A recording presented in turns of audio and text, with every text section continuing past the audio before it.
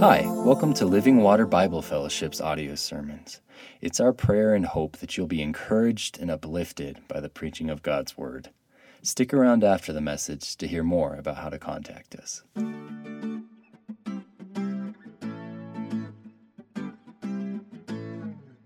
So if you guys, if someone here, if God came to you maybe today or tonight and told you to go to a foreign land to cry against that people, would you go?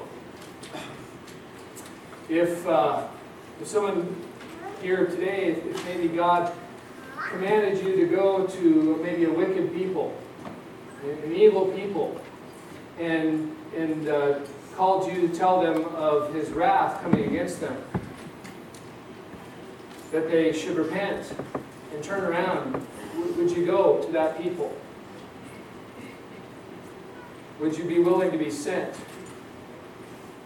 as God's spokesperson? What if God called you to go to somebody that was your enemy? Somebody that left a wound in your life? Somebody that hurt your family? Or maybe caused your people to suffer? Had done evil against you and yours? Would you go then? Jonah said no. Jonah said no. I'm not going to those people, the Ninevites. I'm not going to take your word to them. I'm not going to call them to repentance. I'm not going to give them an opportunity to experience your mercy, your forgiveness. No. We saw last week as we started the book of Jonah how Jonah went west when God said go east. When God called him up into His work and into His plans, Jonah went down. When God invited him into His presence and God called him to go in the power of the Lord, Jonah did everything he could to depart from the presence of the Lord, to hide from God, to not obey. So we're in this strange book of this strange prophet of God. Whoever heard of a man of God disobeying God? Whoever heard of a prophet of God called by God refusing to do God's work? God says, take my word to them. Take my commandments to them. Take my character to them. Reveal to them that I'm against them because of their sin. Tell them that if they repent, however, if they change their wicked ways, I will have mercy on them. And Jonah said, no. If God called you to go, Jonah's, we speculated a little bit about Jonah last week. What kind of trauma had he and his people been through at the hands of the Assyrians? What kind of evils did he see his family go through? Atrocities, what kind of wickedness did his nation experience to this point? Maybe he has good reason not to go. Maybe in your mind, you say, well, I could go, but I've got this business I got to run. I've got these commitments I've made. I've got people counting on me here. Maybe there's all kinds of reasons that could pile up in your mind to say, no, I can't go, but could you say no to the Lord God Almighty if He called? And what would God do if He said no? Who would go to the Ninevites if not you? Jonah, we left last week with Jonah being cast into the sea. What happened to Jonah as he ran from God? Please open your Bibles to Jonah. Chapter 1, verse 17, please. Jonah chapter 1, verse 17.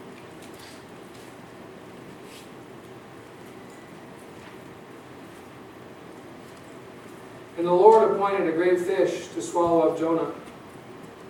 And Jonah was in the belly of the fish 3 days and 3 nights. Then Jonah prayed to the Lord his God from the belly of the fish, saying, I called out to the Lord out of my distress, and He answered me. Out of the belly of Sheol I cried, and You heard my voice. But You cast me into the deep, into the heart of the seas. The flood surrounded me, and all Your waves and Your billows passed over me. And I said, I am driven away from Your sight, and I shall look upon Your holy temple again. The waters closed in over me to take my life. The deep surrounded me. Weeds were wrapped around my head at the roots of Your mountains. I went down to the land whose bars closed upon me forever. Yet You brought up my life from the pit. O Lord, my God. When my life was fading away, I remembered the Lord. And my prayer came to You into Your holy temple. Truly those who pay regard to vain idols forsake their hope of steadfast love. But I, with the voice of thanksgiving, will sacrifice to You. What I have vowed, I will pay. Salvation belongs to the Lord.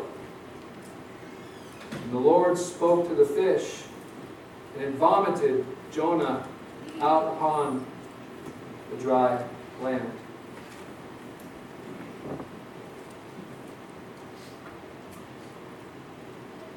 Jonah has been running from God. Jonah has at every turn said no to God. God kept pursuing him because God wanted the best for Jonah. God cared for Jonah. God wanted Jonah to participate in His plan and His purposes. Jonah kept running. We read last week in chapter 1. He ran to Johah. He ran to Tarshish. As far as away as you could get from the presence of the Lord in his mind.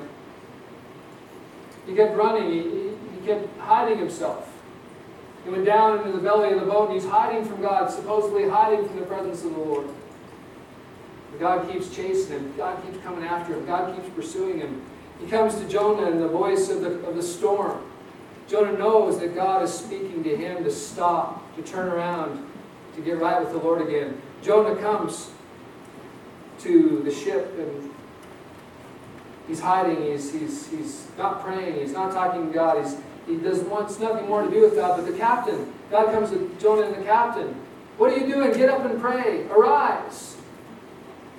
God comes to Jonah in the casting of the lots, and the lot falls to him. And Jonah knows God's talking to him. Jonah knows he's been called again. He keeps running away. He keeps hiding. Jonah finally gets to the point of saying, I guess the only way I'm going to be separate from the Lord is if I die. So Jonah, you can call it mental illness, you can call it rebellion to the nth degree, you can call it chaos in his mind. But he's of the mind that peace will be found away from the Lord. He's of the mindset that harmony and peace and satisfaction and what he wants is outside of the presence of the Lord, even forever outside the presence of the Lord. So he tells the sailors to cast him into the sea. Does God abandon Jonah then? Does God give up His call on Jonah then? No. The most famous part of the book of Jonah is a fish swallowed Jonah. And so we come into the realm of miracles. We come into the realm of the wonder and awe of God and His creation. God made everything, the heavens and the earth. It all belongs to Him, even the fish of the sea. This morning I was just kind of ruminating on some of these things, and you don't have to turn there, but there's so many scriptures that talk about God using His creation, and the creation worshiping Him, the creation doing what He says, because He's the Creator. It seems that the only creature, other than some of the fallen angels that rebel against God, are people. In Isaiah chapter 1, verse 2, it says, Hear, O heavens, and give ears, O earth, for the Lord has spoken. Children I have reared and brought up, but they have rebelled against me, speaking to Israelites. However, the ox knows its owner, and the donkey its master's crib. But Israel does not know my people. They do not understand. So Isaiah starts his preaching off by saying, man, the ox knows its master. The ox listens. But do my people listen? Do they obey? No. He starts off his preaching in that book that way. And in Jeremiah, verse 7, even the stork in the heavens knows her times, and the turtle doves swallow and crane keep the time of their coming. My people do not know the rules of the Lord. And you know, moves through Scripture. Remember, the donkey spoke at God's command. The donkey preached against the prophet in Numbers. In Daniel, the lions' mouths were shut. The hungry, starving lions were to tear Daniel up. God shut the lions' mouths. And so we see creation. Everything's at His command. Everything's obeying Him. Even the sea creatures. I suppose if Jonah would, at his time, have found a way to flee into the sky, God would have found a way to rescue Jonah with some kind of a bird. Or birds. But he went to the sea, and so God sent a fish. Now, the miracle isn't that a fish could swallow Jonah. There's plenty of fish in the sea that could swallow a man. The miracle that he lives is what is preached here. The miracle is that somehow 3 days and 3 nights, if that's a literal time frame, that he wasn't digested by the fish. There's been in church history some comical pictures of Jonah being all, after he spit out on the shore, all bleached out. The stomach acids had eaten all his pigmentation away. But the miracle is that God kept Jonah safe in the fish. That he lived through the fish, and that the fish brought him to dry ground. And the miracle, the understanding of our God, how a God who is holy, holy, holy, how He deals, and how He's patient, how He's kind to rebels. How the Nineveh and Jonah did not cause Jonah to be smote. The Nineveh and Jonah, the brokenness of Jonah did not cause Jonah to be left alone in the sea, to drown and to die. That in his rebellion and his anger at God, his frustration at the God he thought he knew, the God that he characterized in a certain way, how he rebelled against Him, how God did not blow him up. God did not let him become fish food permanently. Isn't God incredible? But all of us Ninevites, He gives us time to repent. All of us sinners who would demand our own way, our own agenda, our own way of living this life, He keeps calling us and calling us to repent and turn to Him. His long-suffering is amazing. His patience with His people is astounding. How many times has He called us to go and we said no? How many times has He commanded and we've said, not today, Lord? How many times have we rejected the Word of God in our life because we had a better agenda, we had a better plan, we had a better future in mind, as if the Lord God Almighty doesn't know the best for us? Forgive us, Lord. Have mercy. God, have mercy on us. Well, Jonah finds mercy in the belly of a fish. God, the great lover, God, the great giver, God, the great Savior, in His tender mercy and His harsh mercy, the gift of mercy, how many times has He sent fish into our lives to carry us as in a womb, safe and protected? How many times has God sent people into our life, or churches into our life, or community into our life to carry us through our craziness and our foolishness? When we've walked away from the Lord, how many times has God come again and again and somehow brought salvation and brought deliverance and brought rescue? He's such a great God. He is our Lord, our God. Salvation is from the Lord. But Jonah's prayer, really fascinating how this plays out. 4 chapters of mostly prose, mostly narrative. Chapter 2 is the genre of poetry, of song. And you know from your studies in the Old Testament how when you read through the book of Genesis, especially at the beginning, how there's this prose, there's the narrative, and all of a sudden there's some poetry that pops up. And we're meant by the author to see with poetry, it's like a different tone of music. It's like a major key turning into a minor key or something like that. It's like, and then, oh, let's pay attention now.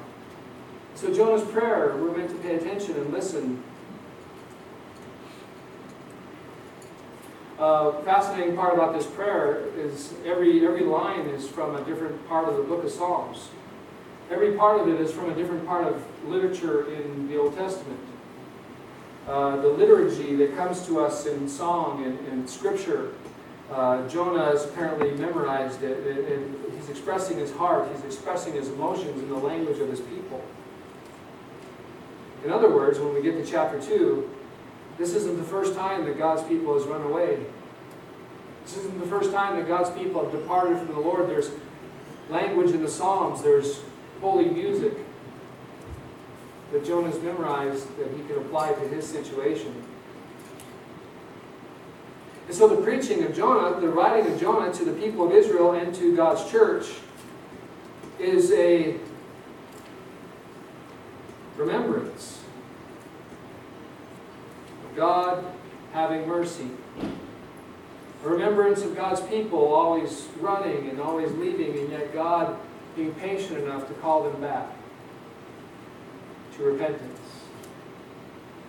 When we look at Jonah, aren't we looking into the mirror? When we look at Jonah, in Jonah's face, and we see his heart, haven't we said no to God again and again and again? And yet the mercy of God. Listen to Jonah's prayer again. Verse 2, a summary statement. I called out to the Lord, Yahweh. Remember last week, he's the God of the heavens, the creator of the sea and the land. His covenant name, Yahweh. Out of my distress, and he answered me. Out of the belly of Sheol I cried, you heard my voice. Now notice how Jonah describes his journey. The belly of the fish, in one sense, became the belly of the grave, Sheol. It's a place of death, and yet a place of life. The place of death, the place that has gone, where Jonah's gone down, down, down. Even God is there. And I don't know about you, I don't know where you've been, I don't know where you are today. But as someone whom God has chosen and God has called into His kingdom, God has called into His family, it's not impossible that you are on a journey of departing from the presence of the Lord. It's not impossible that even today you, maybe you're not even realizing it, have walked away from the King of Kings and the Lord of Lords, where you have been rebelling and rejecting Him and thinking that your ways are much better than His. But the testimony of Scripture is consistent.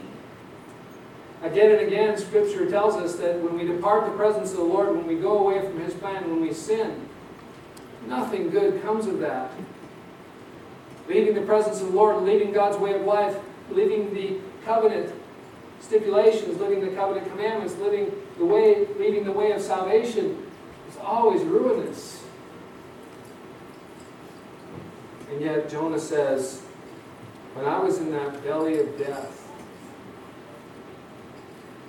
I called out and God met me.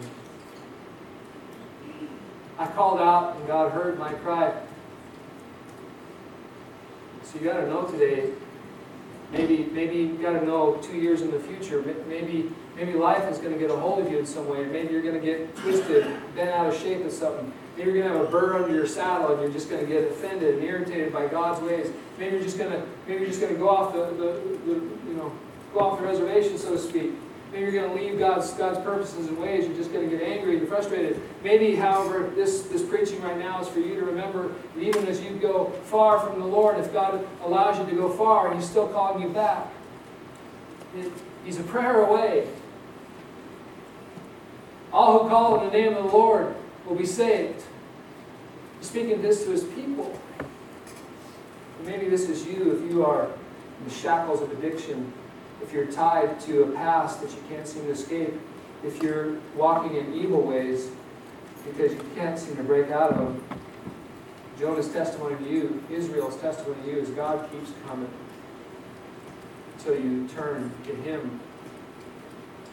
Trust Him as your source of life. He won't stop. God heard his voice. Whose voice is my voice? Whose voice is your voice? In the scheme of things, in the eternity of things, are we significant at all? And yet God Almighty, the maker of the galaxies, He hears our voice. Seems to me a bigger miracle than a fish eating a man. That God would hear my cry. He does. Jonah's prayer, again, quoting from different Psalms, pulling together different voices, amalgamation of Israel's past, their emotions, their feelings, their losses, their victories. For you cast me into the deep, into the heart of the seas, verse 3, and the flood surrounded me. So he's recounting as he went down, as they threw him in the sea, how he's dropping down in the sea. The waves of God, the billows, the current passed over him, the river in the ocean, the current in the ocean is moving him around. He has no control. He's lost. He said, I'm driven away from your sight. And yet there's a point there where he wants to look again at God. He wants to come back into God's presence. But the waters closed in over me. Verse 5, they took my life. They were taking my life. The deep surrounded me. Weeds were wrapped around my head. You can see the picture, can't you? Hopelessness. Darkness. As you sink down into the sea, it gets darker and darker and darker. As you sink down into your sin and rebellion, it gets darker and darker. And you become entrapped in it. And it's like seaweed wrapping you up. And you have no hope left. And verse 6, I went down to the roots of the mountain. And again, poetically, how many times did Israel depart from God and they found themselves far from Yahweh's presence? How many times have we gone away from God and we woke up one morning or one night out of our stupor and we said, I'm lost. How did I get here?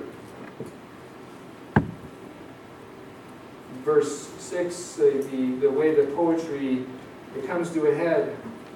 In verse 6, a climax, as you were, the lowest point becomes the point of transition for Jonah, at least in this sense.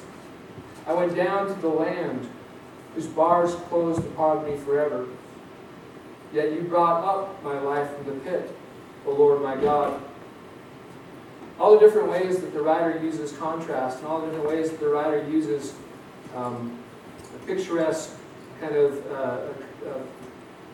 lining things up together that shouldn't be. Verse 6, he pictures Sheol. You know, Sheol in different places in the Bible, it's the grave. It's the place in the psalmistry that nobody wants to go to. It's a dark, cloudy place in the Old Testament. The psalmist said, I can't worship you in the land of the living. Please don't send me to Sheol. Don't send me to the grave. And here Jonah pictures Sheol, the grave, as a prison with bars.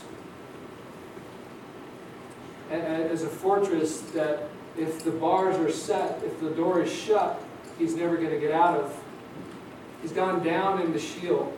But at that very moment when he cries out to God, when his attention turns to God, verse 7, when my life was fading away, I remembered the Lord. My prayer came to you in your holy temple. So he's going down and he prays, and then suddenly the Lord is lifting him up. He's going down. And the same thing happens again and again and again to repentant sinners. They get trapped. They go down in the darkness. Their life is a mess. Everything is crashing and burning in their life. But yet when they turn back to the Lord, they trust in the Lord, the poetry says it's like going up again. He called to the Lord in his holy temple. He wasn't talking about the temple in Jerusalem. He was talking about the King of Kings and his eternal heavenly throne. That's how much God cares about you. That's how much God thinks of you. That's how much God is present to you, even though he lives in the highest of heavens. Holy, holy, holy, and nothing can come close to him except the angels he allows in his presence. He cares for you and I, and he's listening. We're slow to pray. He's quick to hear. Isn't that amazing? We in our stubbornness, we're slow to move back to God. We're slow to call on him. We're slow to ask for his help. But he's right there always listening. He wants communion with you. He wants community with you. He wants to be present to you always.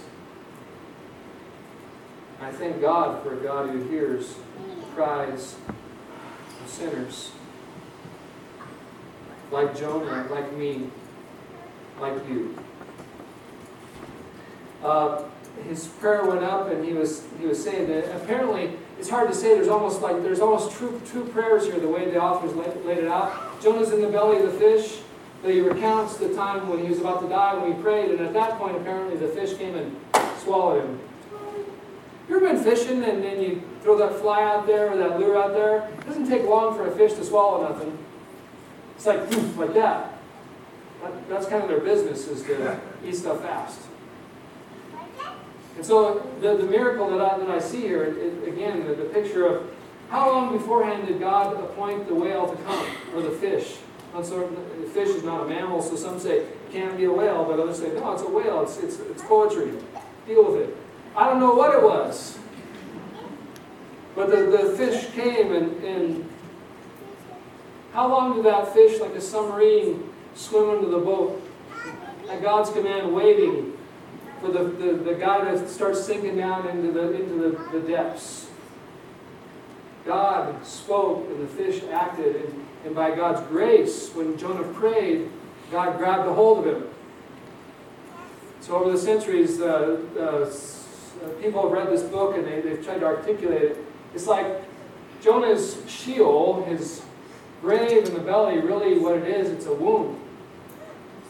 Waiting to take Jonah where God wants him to go, a safe place, a protected place. The whole book, Jonah's trying to find a safe place. Where he thinks he doesn't have to do God's will. He's hiding all the time, and now he tried to hide in the sea, but the sea was a place of death, and when he prayed, God took him. But now he's in God's presence, and once again he has no control. And so the step back a little farther, he's praying, and then we get to verse 8.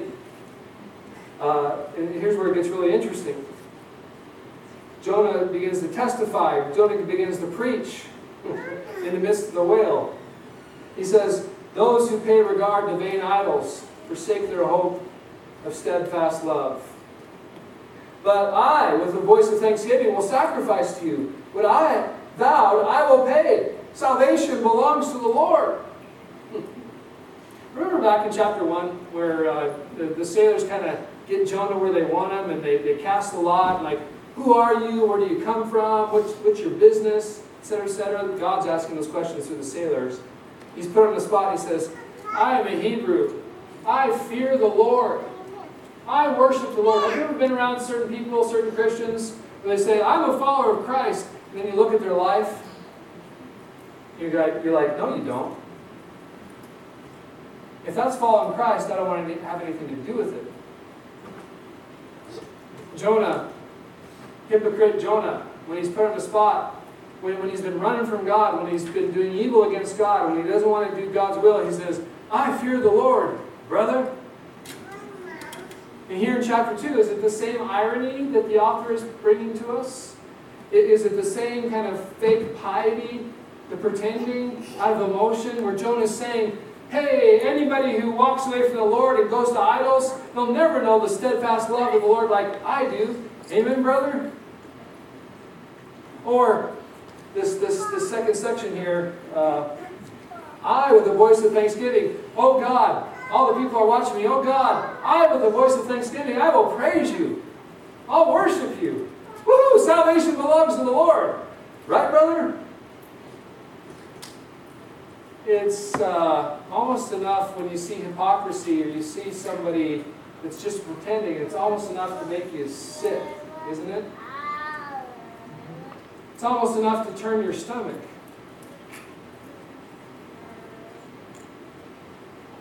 Has God set up this story? Has God set up this historical account that took place to show He's desirous of our true heart?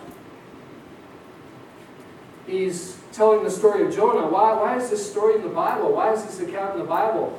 Could it be that he wants us to learn from Jonah's mistakes and Jonah's errors?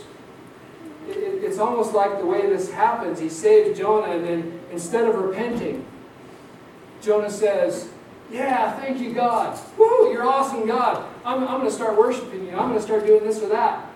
And notice that Jonah hasn't repented yet. Jonah's just thankful to be saved. But does he have an intention of doing God's will? I don't think so. And so notice that when Jonah prays to God like this, God doesn't answer. God just speaks to the fish. And the fish does what God tells him to do. And what does the fish do to Jonah? He barfs Jonah up. Can you say barf in church? I think you can. He vomits Jonah up. And people have said, when they read this story before, it's like the fish is so sick of Jonah being fake, he gets sick to his stomach and barfs him up.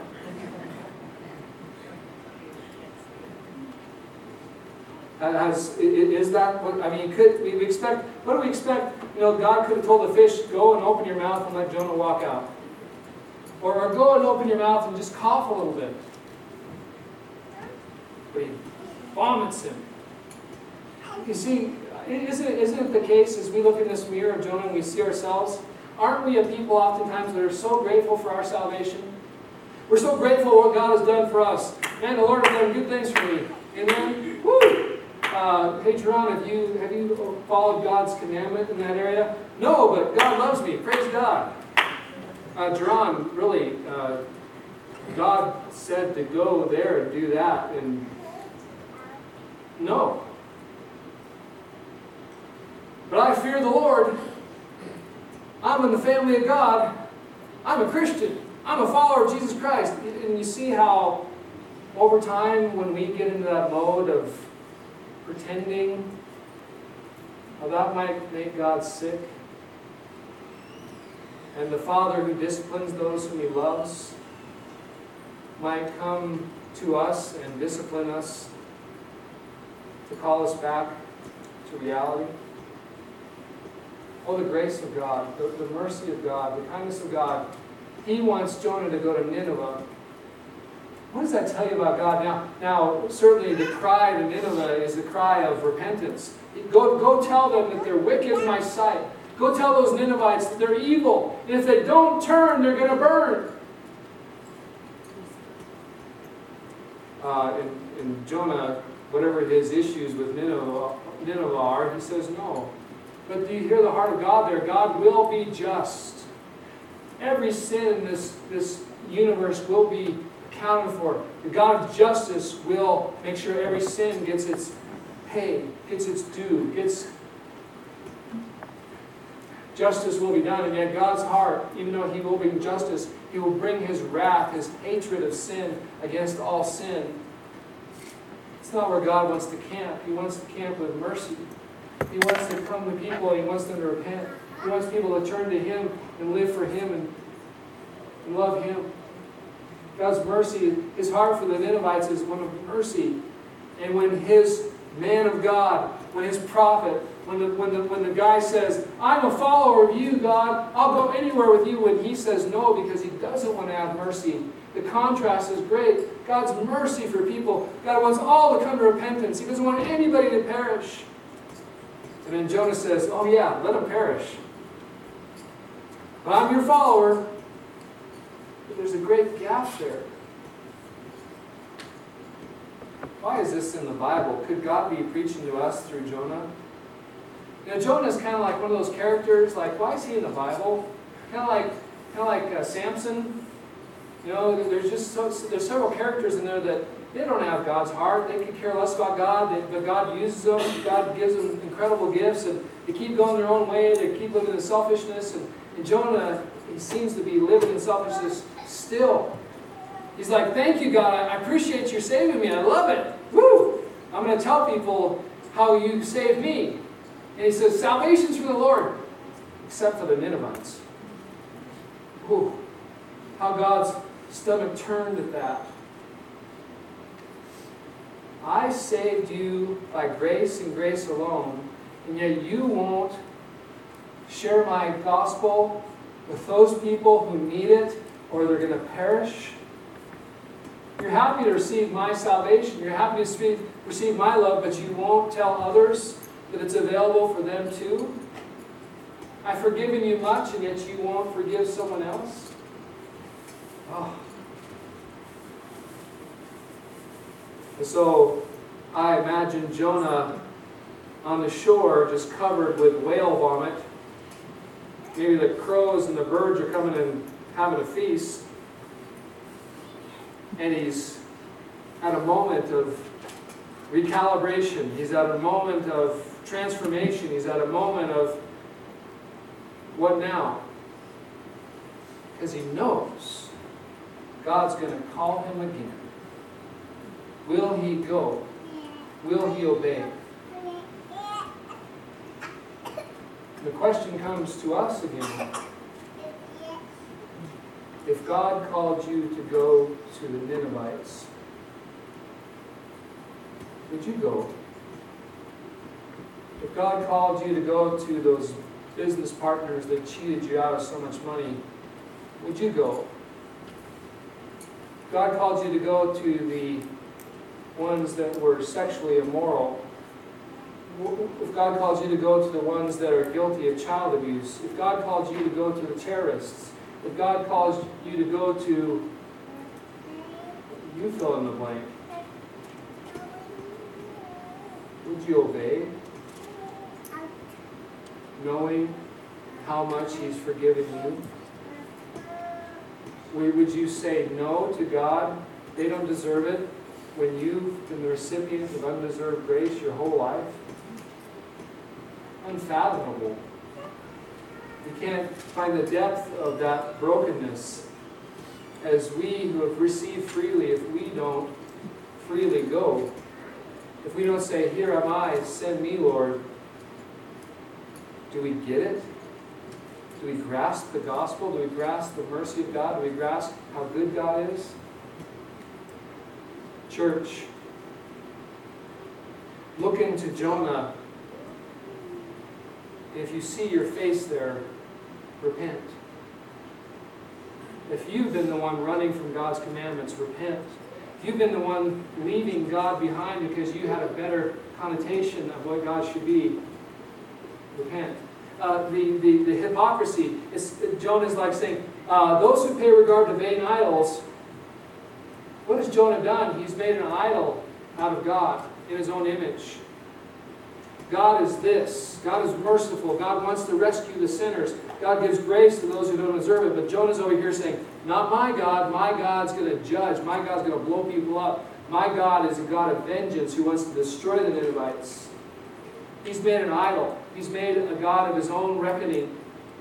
And yet he says, man, those who worship idols, they miss out on God's goodness and grace. God calls them to repent. Is that you? Have you been like our culture? Our culture loves to take a smorgasbord of ideas about God and make up their own God. I'm spiritual. This is the God I worship. What about the God of the Bible? I'm spiritual. I like this part of God. I like this emotion. I like this trait. What about the God who is and was and who will be? Have you bowed the knee to Him? He is God. There's only one God. And He calls us to conform to His idea of life. He calls us to conform to His ways. And guys, that's the way of life. We start making God the way we want God to be. We start shaving off truths or removing aspects of God that we don't like. We're going down, down, down. Into a creation and a brokenness and a death of our own making. But if we submit and we respond to the God who is in His ways, and we obey Him as He commands. Worship means we're responding to the God who is, and we are abiding by His stipulations and the way He wants things to be. We can have a false worship or a true worship. And Jonah has shown us the way that is false. Will we be a people that go with God and obey God no matter what? That's the kind of worshipers God seeks. Well, Ninevites who have received the mercy of God, who have been forgiven, who have come to salvation by the grace of God through Christ alone, can't we become the people who now go to Nineveh? Shouldn't we be the people that God has sent? to witness to the kingdom of God come in Jesus Christ.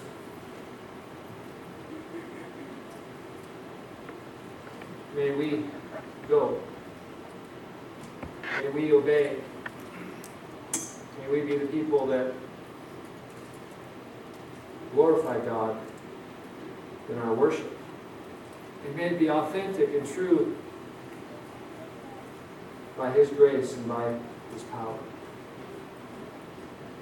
Go. That's the way of life. So I would say to somebody here that again, maybe you are not part of the people of God yet. Maybe you are not a worshiper of Jesus yet. Maybe you've been in the church but you've been posing, pretending, faking it. Maybe you've never really bowed the knee to Jesus. Maybe you've never really repented. Maybe you've never asked for forgiveness of sins. Maybe you've never come to God and repented and turned away from your wickedness and turned to Him and trusted Him. The story of Jonah, the account of Jonah, is that God hears.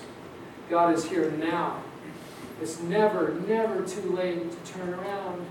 It's never, never too late to come to God and give your life to the one who gave His life for you. Call on the name of the Lord, you will be saved. Turn to Him right now. Trust in Him, and He will save you. To the church, the question again is posed: will we be like Jonah, or will we be the people of Jesus? Maybe you don't have to turn here, but Luke chapter 24, verse 46. Jesus has risen from the dead at the end of Luke, and he's ready to ascend to heaven. And He says to His church, "Thus it is written, that Christ should suffer and on the third day rise from the dead, and that repentance for the forgiveness of sins should be proclaimed in His name to all nations, beginning from Jerusalem. You are witnesses of these things. Behold, I'm sending you. I'm sending the promise of my Father upon you, to stay in the city until you are clothed with power and might." And so that early church, the 12, they were given marching orders. The 11 at this point, they're given marching orders to go. You're going to be my witnesses. And we're all here today because they went. They started the process of salvation. Acts chapter 1, verse 6. So when they had come together, they asked Him, after the Lord had risen from the dead, and He started visiting before His ascension, the disciples came and asked Him, "Lord, are you at this time restore the kingdom of Israel?" They're asking when the kingdom of God's going to come. He said to them, "It's not for you to know the times or seasons the Father has fixed by His own authority, but you will receive power when the Holy Spirit has come upon you." We call that Pentecost, when the Spirit came upon the church. "You will be my witnesses in Jerusalem and in all Judea and Samaria to the ends of the earth." God is always from the very beginning, you go into Genesis, God's heart was for the descendants of Abraham to bless the nations. All the descendants of the world will be blessed by His people. Israel was sent to be a light to the nations, to go and preach the gospel. Jesus came and He fulfilled Israel's failed calling. He completed it fully. And now God sends the church to the Ninevehs of the world, to the Ninevehs across the street, to the Ninevehs that you work with, to the Ninevehs in your family. They're still lost. He calls us to be His witnesses in Jerusalem, in Judea, in Samaria, to the ends of the earth.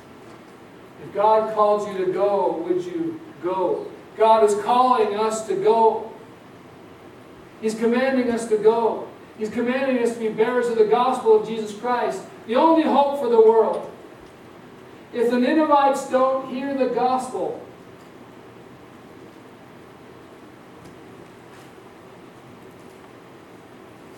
they will certainly experience God's wrath. We are called to go, to seek and save the lost in Jesus' name, by the power of the Holy Spirit. God called you to go. Wouldn't you go?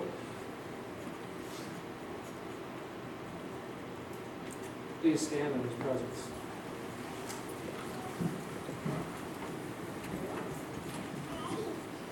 Lord God Almighty, I pray for us. I pray even right now that you would move upon us in each life here. Lord, we do pray that if anybody has not put their faith in you and confessed your name, repent of their sins and turn to you, that they would turn to you even right now. Call out to you and be saved.